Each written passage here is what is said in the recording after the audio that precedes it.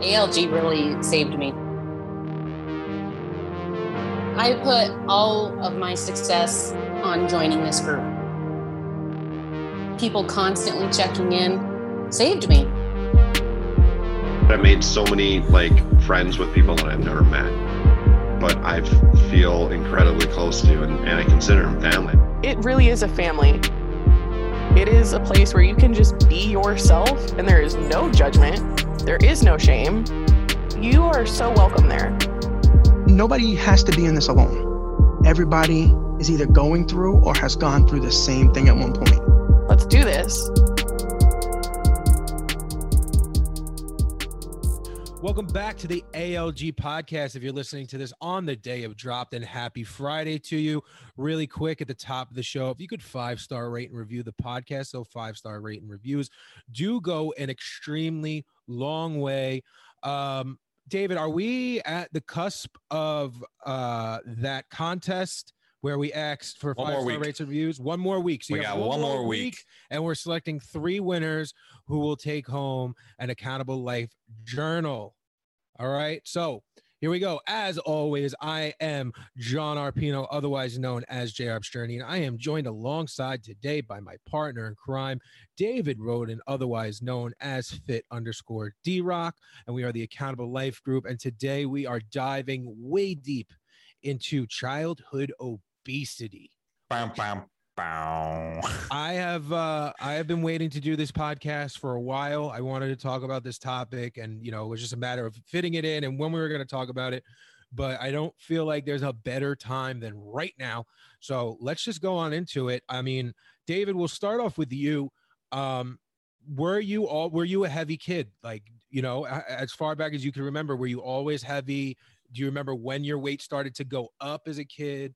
Yes, I was basically considered overweight or obese probably after the age of, I was easily in 3rd grade, maybe 1st grade. Mm-hmm. So yeah, pretty much. Oh, actually, speaking of that, when I was at the lake house, I was pulling out my dad was going through the old life jackets, the floating jackets. Mm-hmm. And I had my old 7X one from back in the day.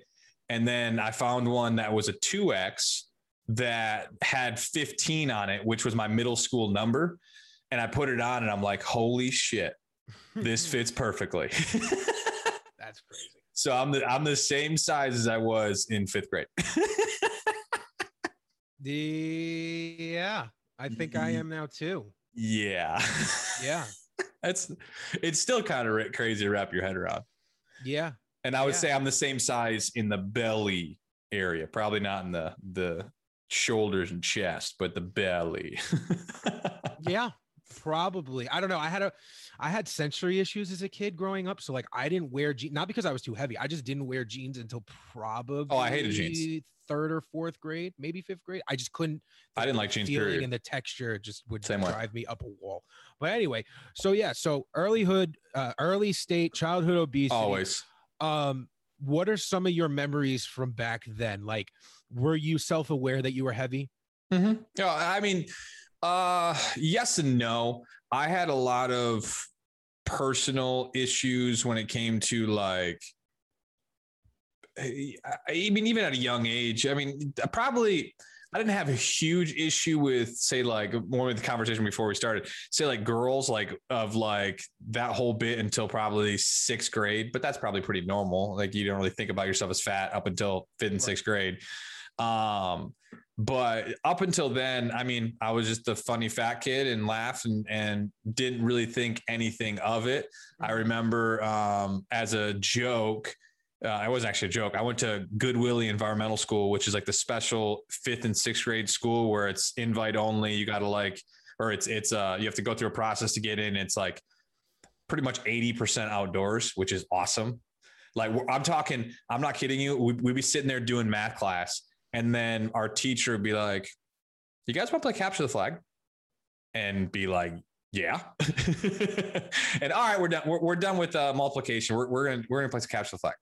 And so that's the experience I had in which made 7th grade awful. But so in 5th grade, when you had to do this invite process and everything, they asked me what my favorite class was. And I said recess, obviously. And so, but up until that point, no, I mean, there wasn't any, at this point, I didn't have any going to different doctors or anything. I was just freaking fat. Like, and it wasn't talked about at all. It was just, it is what it was. That was going to be my follow-up question. Your parents never said anything to you about your weight? No, not from my recollection.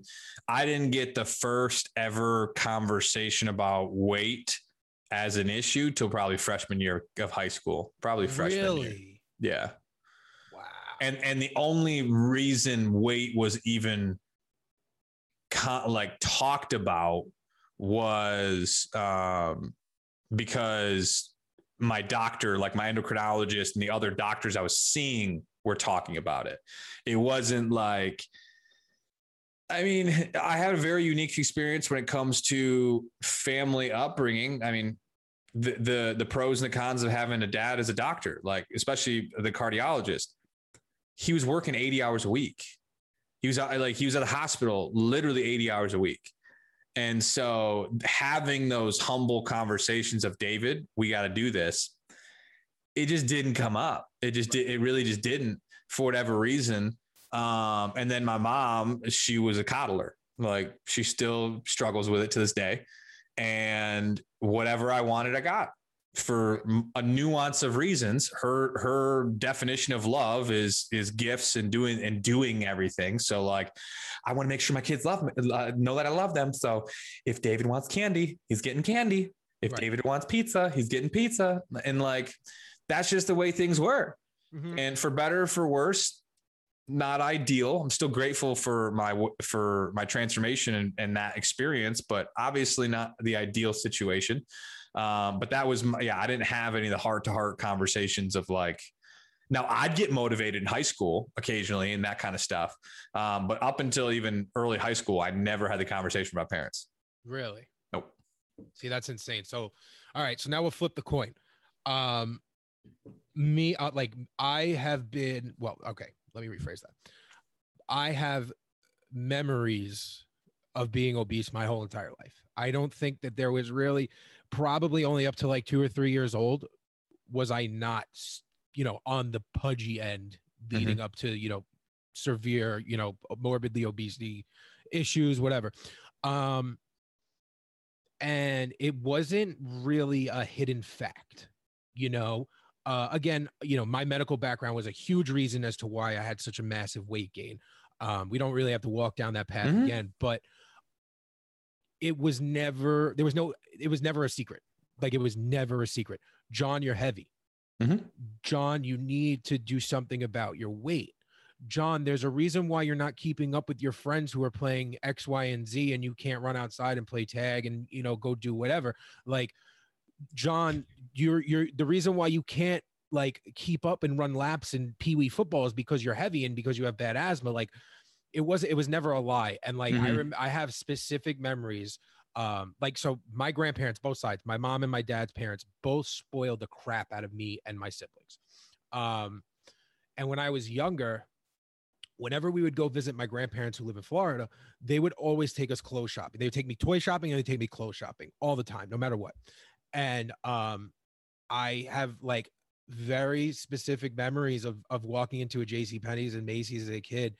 And I never was in like the kids section or the boys section. That never existed.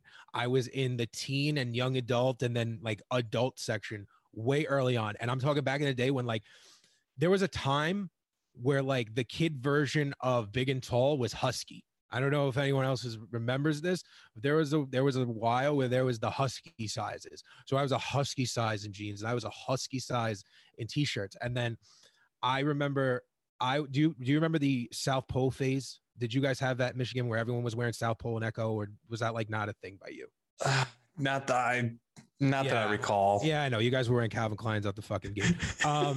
It just happened. Yeah, I don't understand. Burberry fucking diapers over there. Well, anyway, we had a whole exact opposite. It was like Carhartt, and we got rural around us. All right. Anyway, stop it. So I could own, and I liked South Pole. Like all the older kids were wearing South Pole. I was still in elementary school. I had to be in like 5th grade. And I remember I had some older friends and they were all wearing South Pole and stuff. And I was wearing South Pole too. But the only reason why I was wearing South Pole is because it was the only thing that came in my size. Like what was in my age group was never in my size ever. Like it just wasn't a thing. But like, again, also like my parents, it would never be a hidden thing. Hey, John, you know, you're heavy, but also they had a really hard time telling me no when it came to food because one, I had a massive amount of food allergies.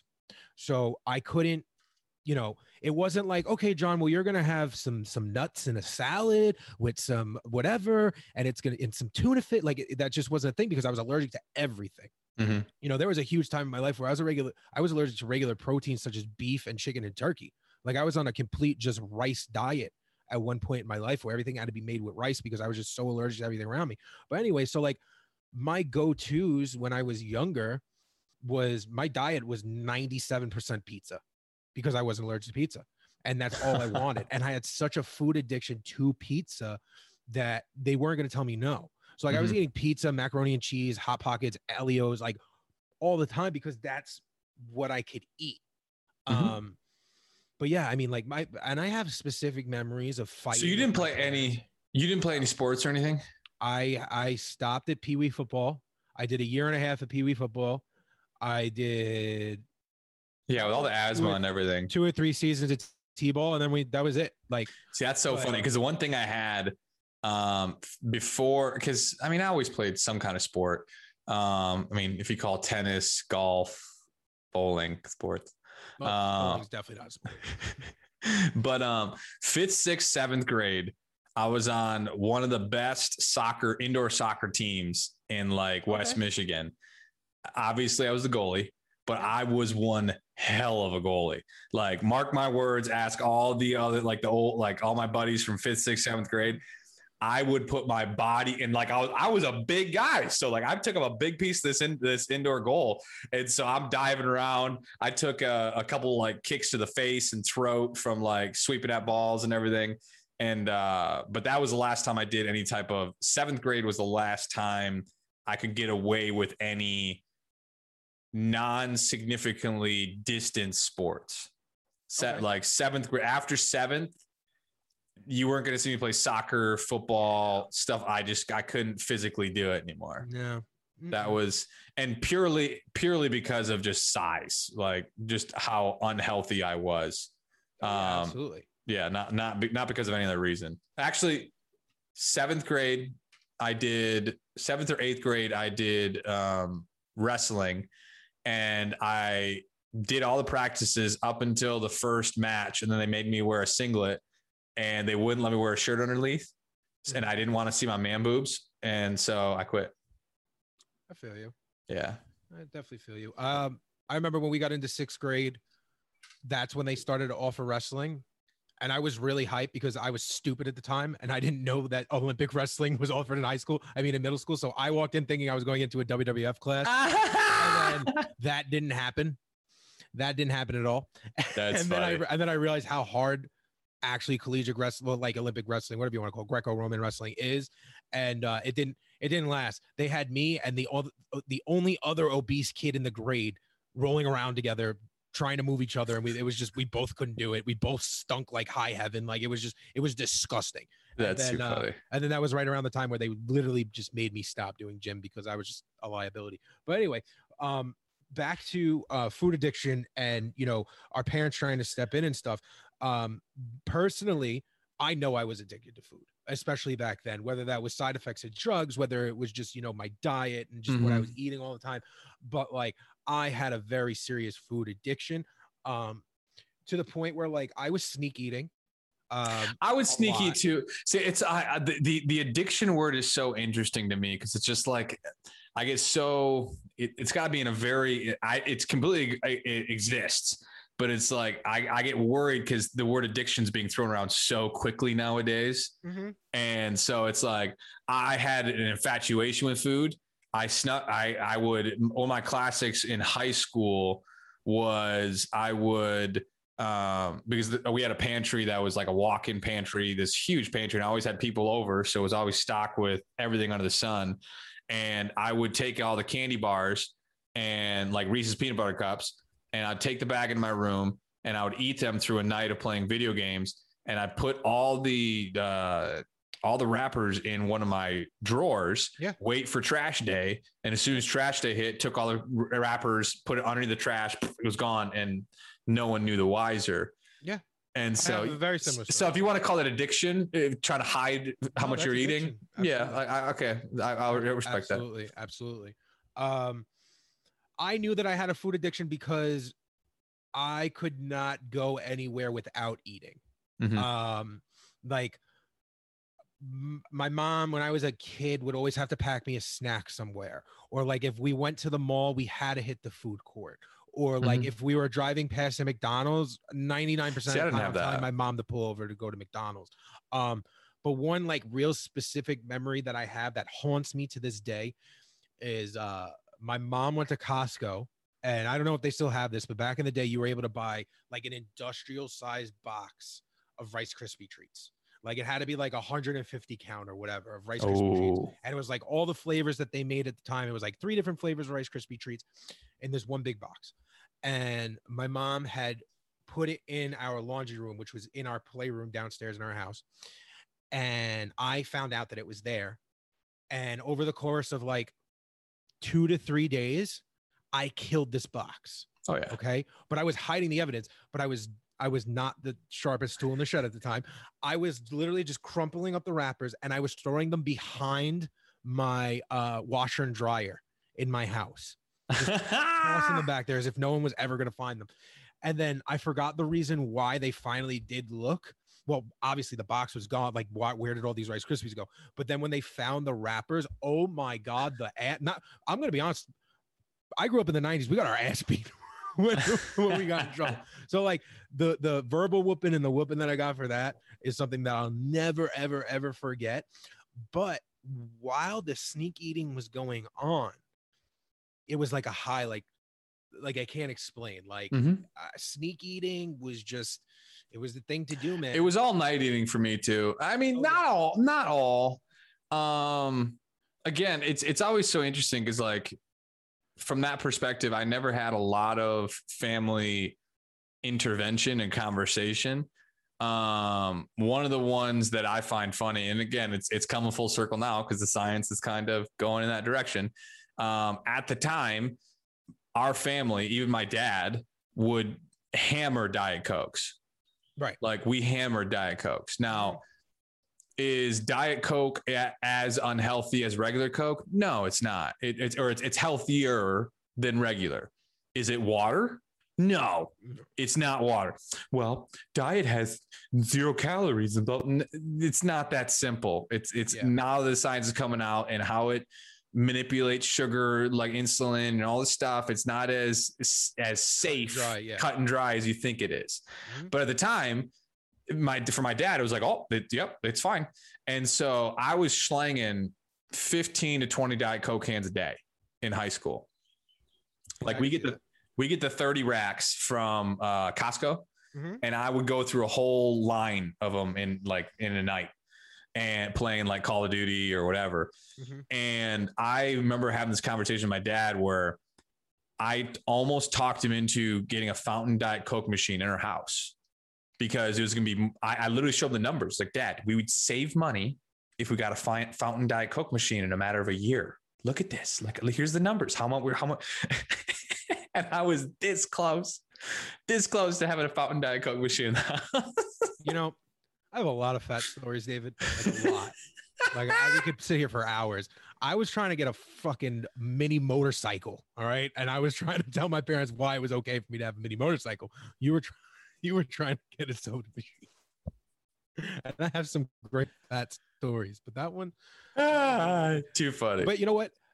Like half a second for a tangent. Yeah. You've always told me about like how bad your soda addiction was. And like my dad had a serious soda addiction for a really long time, which he finally cut. And he was drinking like maybe a half a 2 liter to a 2 liter, you know, like every 2 days or so. You know what I mean? That's not but terrible. Recently, I had went over to a buddy's house and he invited over a friend who I'd never met before. And I'm not going to use names or anything like that, but this guy gets to my friend's house and my friend Joe comes over to him and he says, "Hey, I have like 36 Pepsi cans." He was like, is that enough for you for tonight? And I thought it was a joke. And I thought, so I thought the kid was absolutely like joking around. I thought he was kidding, blah, blah, blah. And he like, literally, I could see this kid lean back in his chair, do the math in his head and was like, if I have to make a run, I'll make a run. And I was like, there's no way. Like they gotta be kidding. So we're hanging out. This kid cracks open a Pepsi can. And it's normal Pepsi or Diet Pepsi? Normal Pepsi. Oh gosh. Guzzled this thing, right? Boom, cracks open another one. Psh, guzzles another one. So then later on in the night, so at this point he's like 10 deep. Okay. Mm-hmm. Then we start drinking. Right now he turns around to me and he goes, "Yeah, I'm not really a big drinker or whatever." Blah, blah, blah, blah.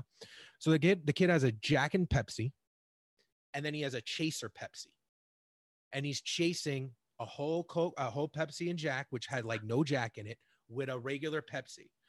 And I'm not kidding you with you. He killed over 36 cans in a matter of 12 hours in front of me. And I've never seen anything like that a day in my life, like ever. Holy balls. Wow. I was like, wow, this is real. I was like, I know that there's soda addiction out there, Mm-hmm. but I've never, ever seen it like this. Like I was, oh yeah. I like, and it wasn't my place to like turn around to the kid and be like, "Hey, like, you want to have a conversation?"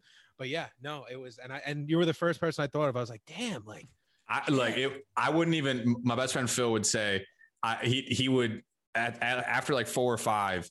I'd be like in the middle of a video game and I'd be like, "Hey Phil, can you get me one?" And he'd be like, "No, I'm not going to get you one. Like, right. Get it yourself. I'm not doing it." And because I wouldn't even sip straight back, I would tilt my head to the side because a little less effort if you tilt your head to the side. And that was, and it's kind of going to the whole childhood obesity. And I think one of the questions that I think, what's the question that someone asked with on families or how to have the conversation? Yeah, something like that. Hold on one second. Because I'd love to go into that a little bit because I think the link between income and childhood obesity, that one. No, the family one. How to incorporate like family dynamics, blaming family. How to justify childhood obesity without blaming parents. Yeah, so like that kind of conversation. It's interesting because I'll kind of come at it from a couple of different fronts because like my whole thing of like. Where does being able to, it's like from the Gooch conversation from a couple weeks ago, mm-hmm. Gooch having a good perspective on how poorly you can eat and destroy your body and being able to instill better habits in your kids with allowing them to have some of those kid aspect foods like, hey, Rice Krispies treat every so often, not a big deal, but having one every 3 minutes is a big deal. Huge deal. Right. And it's interesting because like at the end of the day, I think accountability is everything. Mm-hmm. And accountability is the sword we need to live and die on, because if we fall into mysticism in this world, meaning I'm just the victim. I don't know. It's not my fault. I don't know. And you play this game long enough, then nothing, how do you do this? And so is it my parents' fault? Yes, it is. Like they didn't have the hard conversations that needed to be had to in a loving way. Like, hey, David, we love you. Let's have these hard conversations because they need to be had. We need to learn how to build better habits. Say no to me when I wanted X food and say no. And this is the reason why. And let's go about this. But that needed to happen. Yeah. Like that, there's no way around it. And it's funny to me because it doesn't matter if it's a doctor's son or it's some anybody jabroni, mm-hmm. low income blank. It doesn't matter. It's just the same situation can arise. Right. And so I think it's so important to have that accountability with your kids and be able to, at a young age, be able to say, hey, the greatest way to show self-love for yourself is to treat your body with the respect it deserves. And that's with how you fuel it. What food do you put in it? Mm-hmm. How do you work it every day? Do you work out or do you sit on a couch all day? Absolutely. All that shows to yourself how you love yourself. Yeah. More than just saying it. It's what are you doing for yourself? That it's important to know. I don't want to sit here and just shun, because parents are doing the best of what their ability is. But at the same time, we just have to be like, hey, we got to learn. You got to do better. We got to do better. Like, childhood obesity is going through the friggin' roof. Yeah. And it's not from a lack of knowledge, because guess what? We have YouTube now. We see the proof in the pudding of what the world, like what obesity brings is not good. Yeah. So you can't be putting your head into the grass going, I didn't know feeding my kid 16 Cokes and Rice Krispie treats all day was bad for him. I didn't know that. Yes, you do. Right. You're taking the easy way out. But you are doing that. But also, it's food marketing. It's, what they're selling in schools. It's so much more than just the parents, because. Oh, I agree. Because obviously when I was younger, and when I say younger, I mean, like, let's just say, 4.5 to like 10, I was getting away with murder when it came to eating. Like, it wouldn't make a difference. But, 10, 11, 12 years old, I remember having fights with my mom as to why 4 or 5 slices of pizza was too much, and hysterical crying and fighting and yelling and cursing. And, see, I never even had that. No, see, I had that all the time. Because see, that's so funny how that works. Yeah.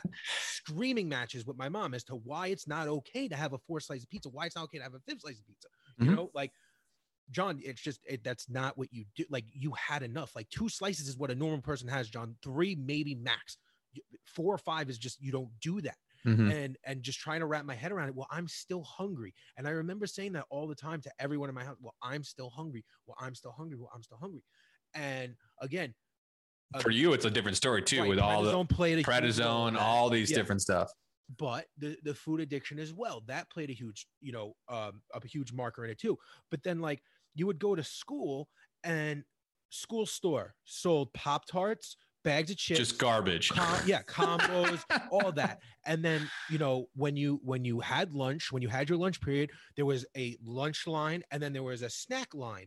And 2 bags of Funyuns when I was a kid, when I'm talking like 3rd, 4th grade, that was only 50 cents.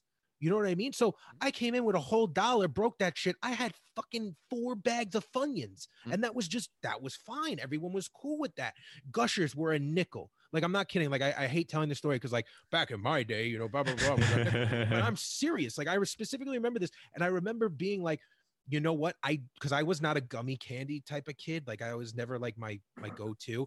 And I would get I would have 25 cents. I had 50 cents, whatever it was. And I'd get as many bags of Funyuns as I possibly could. And then I remember that they, at one point, like, I'm talking maybe by like 6th grade or so, they put a limit onto like how many times you could go on the snack line, because schools were trying to get a little serious about childhood obesity at the time. So they would put a limit on how many snacks you could have, how many times you go online, how many portions of lunch you could have, whatever. So I had a friend, a very skinny friend. Now, this is why fat kids hang out with skinny kids. I'm going to tell you all right now. I'm going to give you a little lesson. I had a friend who hardly ever ate his lunch, right? And I convinced him, just like I convinced my sister when I was little. I convinced my sister when I was little that she didn't like the crust on her Eggos. There's no crust on Eggos, ladies and gentlemen. And the whole thing is an Eggo. So I had my sister giving me like almost all of her Eggos because I convinced her she didn't like the crust. So then I had this kid at school, totally like, I would just convince him that he'd never wanted, his pudding and like a half a sandwich. Just, Dylan, you don't want that. And he would just give it to me, right? So then I'd be like, hey, Dylan, you didn't go, and his name really was Dylan. I'd be like, hey, Dylan, you didn't go get school lunch today, right? Like, you brought lunch? And he was like, yeah. So I'd be like, okay, here's however much lunch was in elementary school and middle school was. Go get mine. Go get a lunch. So he'd go get a lunch. And then I'd throw him on the snack line. Hey, Dylan, I want X, Y, and Z from the snack line. And he'd go up and he'd go get it and he'd bring it back, and I'd be on my merry way, and no one would know the wiser. You know what I mean? Like, I was thinking of loopholes to give into my addiction at such a young age, because again, I didn't know any better. And, we all went through this Happy Meal phase, right? Like, Happy Meals were the shit when we were younger in the 90s. They had the best toys, right? I'm going to tell you right now, I was getting Happy Meals just for the toy, but I was getting an adult meal. Like, yeah. And it was a problem. Like, it was a real problem. Like, and it was not okay. Like, David, I'm not kidding you. Like, I was eating 3 double cheeseburgers from McDonald's when I was 8 years old. Yeah, that's. I remember. Yeah, 8. I just don't remember 8. I remember I got what I wanted. like McDonald's, always. whatever. Yeah. I did, but I just can't tell you what I was eating. But one of the things, cause like with childhood obesity, I really want to talk about here. And this is for like anyone who's listening to this, say that hasn't dealt with it. One of the things that like, obviously I'm grateful for having this experience because guess what? Regardless, it's my life. Right. So like, obviously I need to find ways to find ways to gratify that. Cause you can't, there's people in the ALG community that are still in the resentment phase and that doesn't work. No. Like that does not like you can't rob yourself of happiness from the past mistakes you've made. Absolutely. But if I had a choice, because there's no question there are lasting effects of living a child obese life. If I had a choice, I would obviously choose not. If that was an option, like if all of a sudden I'm back in 6th grade again and I never let that happen, I wouldn't. Like I would like from the standpoint of the lasting effects it has for the rest of your life, whether it's excess skin, whether it's your metabolism is just a little different, whatever it may be. And the reason why I say that is like having those loving, I don't know the strategy. I'm not going to say I know the perfect strategy to do this, but allowing a kid to get to 300, 400, 500 pounds before the age of 18. No, that's unacceptable. It's just not acceptable. Yeah. Like, even if the kid resents you, I'm sorry. I like doing something to at least keep it in check. Yeah. At any point in level is better than doing nothing. Right. And so, cause like pivot it to a cocaine addiction, pivot it to any other type of addiction. It's just not something that needs to be, well, he's going to get out of it. He's going to work himself out of this phase. Right. You got to be careful. Do you say that when he's a cokehead too? Like, no, you're probably not. So let's pump the brakes here. And like, I think it's a humble conversation to have. And I'm still grateful for my past, but I'm also I'm not going to sit here and give you sunshine and fucking rainbows. No. Like, oh yeah, I'm still so happy that I have a little bit of excess skin and I have to eat so much cleaner than ever. It's fantastic. Yeah. No, like I'm not going to say that. Not at all. And so, yeah, it's like, I do want to kind of convey that message because it is important. Childhood obesity, living it. Way different. Yeah. Way different. Mm-hmm. Way different. Yeah. Without I mean, it's a, some people are going to say you still resent it. I'm like, you can think that it's not the point. But I think it's just a hard conversation to have, but I think it's truthful. I resent my childhood obesity. You know, I look at everything like a lesson that I was supposed to learn. And, you know, I look at everything like my life was planned for this. I don't resent it. If I could go back in time and convince myself that I could have been more athletic still at a bigger size, I would have, because I know for a fact that I miss out on a lot of fun stuff. Doing football with your buddies and all types of stuff. Like, all that stuff. Like 1,000%. But other than that, I really, you know, because for me, it's really hard because it wasn't just I wasn't just a fat kid. I was a sick fat kid. Like, yeah. And that's the point that I have such a hard Yours time is different than mine. Home. Yeah, exactly. Like I wasn't just sitting there playing PlayStation and eating all day. Yes, I was, because I couldn't do that, you know, because I couldn't be active, but like I wasn't not active by choice. I was not active by life circumstance. You know what I mean? Yeah, exactly. So it was a little bit different, but I want to talk about just being younger and being heavy again for a second. Were you bullied? And like, how did it affect your mindset? Okay, so you were. Yes. Oh, definitely I was. Because kids are nasty. Oh, kids are nasty. It's interesting because my most iconic bullying from being fat didn't even come from kids. Came for younger adults? No. Adults in general? Adults in general. Yeah, I could see that. So like, I mean, because obviously one of the things that's interesting that you didn't deal with, again, I think this is so freaking important because we create our own narratives based upon what we believe to be the truth.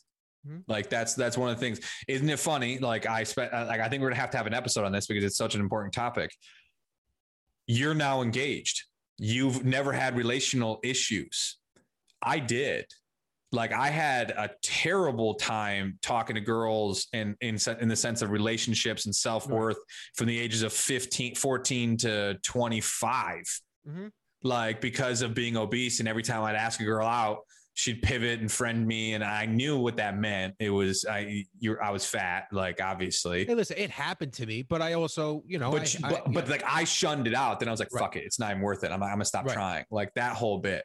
Right. And then other people, you, for example, didn't allow that to take hold. Yeah, I wasn't gonna clip my wings. Yeah, exactly. Where it's in different ways. For example, where you were saying something with like when people ask a question of like childhood obesity and wealth or something was someone's question. Yeah, like lower income families and the results of childhood obesity. But I think that their perspective is on like only being able to buy cheaper foods and stuff like that. You're more often going to buy more sugary stuff because it's cheaper. It's more cheaper. Readily available. And that's and I understand that, but it's like, hello, I grew up in a 7,000 square foot house with David's rich, guys, and he was a fat fuck. That's what he's getting at. And there's plenty of poor people that aren't obese. Right. So again, we seek narratives to help fit our own conclusions because it's just easier. It makes ourselves feel better in the moment. Right. But yeah, I'd love to. We're gonna have a podcast on like relationships with being obese because I think it's so important because so many people have self-worth issues when it comes to all that kind of stuff. So I don't mean to bring up past trauma, but like, do you specifically remember bully, like a specific bully? What they would say, anything like that? My most iconic one ever was senior year. Now, first and foremost, there was no bigger bully than myself. Mm-hmm. Like the shit I would say to myself in private, there was no bully that said anything close to the shit that I said to myself. Oh yeah. That's first and foremost. Number two, one of my most iconic ones was senior year of high school in a basketball. It was like regional or conference finals.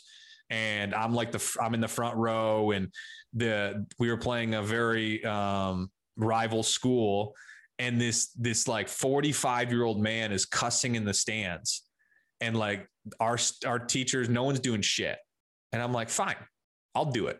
I go over to the guy and I go, sir, I remember this day, sir, stop badgering and swearing at our coach and our players. It's disrespectful and it's unnecessary. And he goes, okay, fat fuck. This is a 40-year-old man. And I'm like, really? And I walk away, and he's over there, and we're on the opposite sides, and he starts doing this to me. Like, you're fat. And like, I start walking back over there to talk to him again. And the teacher stopped me and was acting like I was causing this. I'm like, bro, I was like, guys, you hear him saying fuck across the whole court and you're not doing anything. And I was over there just doing the respectful thing, and you're not doing shit. That's a whole story in itself. But like, that was one of the most iconic ones. When it comes to bullying I didn't get a lot other than it was like the secret quiet thing that was there. But I was the biggest bully to myself than anything else. So I had one bully my whole entire, I had one bully face to face my whole entire life. I had a kid when I was in like 3rd to 5th grade who for some reason just needed to always point out the fact that I was fat and I was this and I was that. And then like, he tried to get into like a fight with me, and then he'd run around me and tell everyone how I couldn't catch him because I was fat and had asthma. And like, that was his only ammunition. And I despised this kid growing up, like despised. And he understandably was a little nothing. Like, like I've always had height on me. He was short, but he was, now guys, we're taking this back to when we were all in elementary school. He was the good looking kid in, 3rd, 4th. The preppy kind of vibe. Yeah, exactly. So that he was my only face-to-face bully. And it fucked with my head for a really long time. Because no one likes to be bullied. You know what I mean? Yeah. But I just don't. Yeah, I didn't have many. Yeah, but now here's the thing also. So we come from a very weird generation because we were on the brink of all this technology, right? Mm-hmm. So I was cyberbullied before cyberbullying was as big as a thing as it is now, before everyone was talking about it all the time. I would have random screen names, IME on, AIM on AOL back in the day, and be like, you're a fat fuck. And then chat closed, ding, gone. You're really fat. Yeah, all the time. all the time. I'm trying to recall anything like that. I did. Dang it. Cause it's just hard to remember all that shit. So I could never point out like who it was. Yeah. Because I didn't know who it was. So in my mind, it was just always this kid forever. Like that was just fucking following me forever. And, you know, obviously it could have been tons of people, but no one would ever do it to my face. Yep. No one would ever do it to my face. But yeah, I was a victim of cyberbullying way before cyberbullying was like a big thing. I think, yeah. Gosh, I was just the funny guy that everyone liked. I didn't really I didn't have many quote unquote enemies. I had a couple kids that were like little jerks, but nothing significant. So I'm going to rapid fire a question for you right now. Fire away. All right. So, today we asked people on Instagram if they had any questions or anything that they wanted to state when it came to childhood obesity. So I'm going to read off one right now. Nikki from the ALG community wants to know, did childhood trauma affect your relationship with food today or back then as well? I would say, so that was the classic question to me was like, everyone thinks there has to be some trauma that puts food into the forefront. For me, I mean, yes, I like the only thing is obviously my dad working a bunch, and then my mom was a coddler, and then she focused on my brother a lot. And was I eating to get their attention? I just don't think so. Like I just was eating because I fucking enjoyed it. Yeah. I liked the taste of food and it was good. And it was what it was. Like, it wasn't like I look at it as trying to be as objective as possible. Was it a coping mechanism to deal with something? I just enjoyed it. And no one told me no. No, I agree. It was that simple for me. Did I go through a phase of calling all candy and all food? And there was a time where I didn't touch Diet Coke because how I associate it as just being nasty for you. Yeah. And do I have the occasional Diet Dr. Pepper now? Yeah, I do. Is it in any excess of what I used to do? No. But do I have it? But was there a phase where I went through this, like, I don't touch candy. I don't touch sugar. I went through a phase where I didn't touch it. And then I got through that phase and moved on. I think that phase is important personally. I like the idea of cutting off I'm a proponent of cutting stuff off and then reintroducing it in a better term. But that's just me. But yeah, but I went to that phase and I ended it. But I didn't really have food as like this overseeing, like some awful situation syndrome happened. No, I didn't, it's not how it was for me. See, I think for me later on in life, I still treated food like a security blanket, especially in the beginning of my journey, like way before gastric sleeve was even in the picture, like, you know, just standardly trying to diet and lose weight. So like well into my my late teens, maybe early 20s, because I really started my journey around 22. Definitely had some trauma. Like definitely was still sneak eating when I'm a full grown adult at this point. Like I don't need to be sneak eating, like, you know what I mean? But like, yeah, I was definitely, you know, I had that, but then also, and I didn't touch upon this at all. And I know, cause I had some questions about it too. Like growing up in an Italian family, obviously, you know, we answer everything with food. So like that was really hard growing up because that established a really bad relationship with food for me early on, because someone dies, you eat, you know, you have a birthday, you eat, well, you have to have a piece of cake, you have to have coffee and pastry after you eat. Like there's so much that comes with that territory that like the way that I was taught to eat was so fucked, you know, like you have to have carbs. You know what I mean? Like, and it's a sin if you don't have carb. Well, you're not going to have bread with your pasta. So yes, I'm not going to have bread with my bread. I'm not. What are you doing? Yeah, exactly. You know, and when I was a kid, my grandmother was making pasta and pizza the same damn time. Like she was serving fucking pizza at 11:30 in the morning, and then we're on a Sunday, and then we're eating regular dinner at 1:30 in the afternoon, and then they wonder why at 6 o'clock at night I'm fucking eating the walls because I'm hungry as shit. I had zero protein. I had nothing to satiety, and I'm just hungry, and I have access everywhere. Yeah, exactly. So no, I mean, definitely childhood trauma definitely played a role. I want to read like one or two more questions because I know we have to wrap this up in a second. Yep. So Taylor from the ALG community wants to know, what are some healthy ways that parents can communicate with their kids about their weight? I think it goes back to, I think it's important because I think respect and love, and like, because I think that's sustainable. Right. If you are like, I think one of the main reasons why so many people have lack of sustainability when it comes to their weight loss, especially obesity, is because they keep doing it for someone else. Yeah. I'm doing it for my dad to love me. I'm doing it to find a wife for them to love me. I'm doing it for this person to validate me. And if that is your foundation, you're fucked.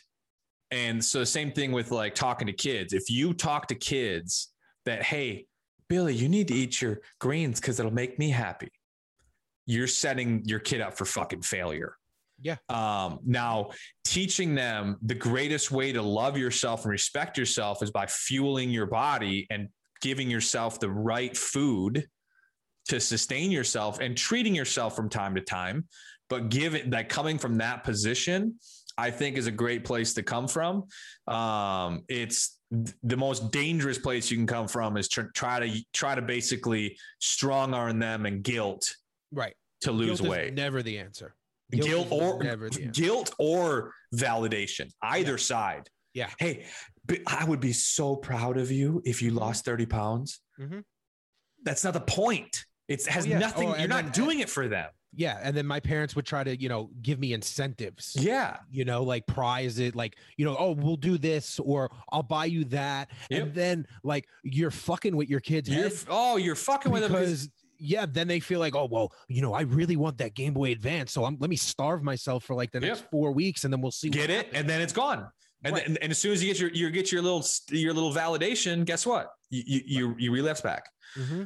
And that's what I was going to say. You're good. And also like we have to figure out a way to teach our kids why we need to start taking care of our future self today. Mm-hmm. Because as a society as a whole, and this is health, this is happiness, and this even is money. Like we do not ever worry about our future self. Like mm-hmm. we as a society will help other people and we'll help them within the right now. And we'll even help people for their own future, but we will never help ourselves with our own future because for some reason we have a problem picturing ourselves in a future state because we don't see that person. Mm-hmm. You follow what I'm saying? So like we need to start teaching our kids, okay, well, this is why, you need your body's a vessel. Like whatever the conversation that you need to have with your kids is, but they need to realize, hey, what you're doing right now is not going to affect you right now. Mm-hmm. It's going to impact you. It's going to hurt you in 10 years, 15 years from now. And I know you have a hard time understanding that, but we need to have this conversation. Right. And we're doing it for yourself, not for anybody else. It's for you.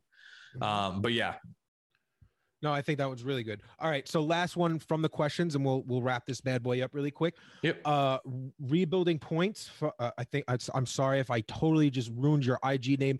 Rebuilding points, PONCE, wants to know how to get over the hurt of childhood obesity.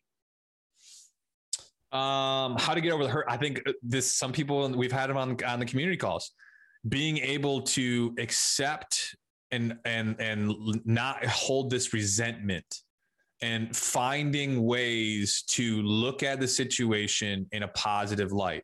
Mm-hmm. I'm not sitting here asking like, it's not, you don't have to be sunshine and fucking rainbows. Life isn't perfect. I'm not saying, I want you to treat reality as reality. And are there some hardships that came from it? It's like what I talked about, but there are benefits too. Guess what? The discipline that I built in my life because of myself getting out of that obese state is massive. Yeah. Like think about that. I don't know what it is for you, but if you look at how your life has been bettered off for yourself after going through it, I don't know what it is. You have to seek it out, like figure Absolutely. It out. But there are things in your life that are infinitely better because you dealt with it and got through it. Mm-hmm. That's what you need to focus on. Yeah. That's what you need to be grateful for and just forgive yourself for the past mistakes. Cause that's what no one's perfect. Yeah. I mean, I really can't give a better answer than what you just said. I mean, like, listen, the experiences that we had as a child have hopefully built us up into having a better future. And we know what to do now rather than what not to do like we did back then. So, I mean, I just look at it as a learning lesson, mm-hmm. Like, what not to do now. So now when you're 70, you don't get fucked. Yeah, exactly. And that, I mean, overcoming trauma is a really hard thing. Like, we would need hours in order to sit here and say, okay, this is how you overcome trauma. But like, you can overcome that trauma. You know what caused that trauma. And honestly, openly speaking about childhood obesity can probably lead to better results now. You know, I really, again, I can't say it better than David did. So I think that's a really good place to end this one off. I appreciate you guys listening. David, I appreciate you as always. Really quick, just to end the show as we always do. Each and every week, you can find us on the Accountable Life Group community call. That's each and every single Wednesday night, 8:30 Eastern Standard Time, 5:30 Pacific. New members each and every week. We want to hang out with you. The call is absolutely free. ALG coaching is in full swing. If you're trying to transform your life, if you're trying to live a more accountable life, you just need a shoulder to cry on, vent to, whatever. ALG coaching, www.algcoaching.com. The Accountable Life Journal is available on Amazon. All these links will be in the bios of the video of the podcast. And other than that, oh yeah, 5-star rate and review as always. That's it. I got to write down the spiel, or I got to record it one day. I really do. All right, guys. Well, as always, stay beautiful, stay sexy, stay accountable. Toodles.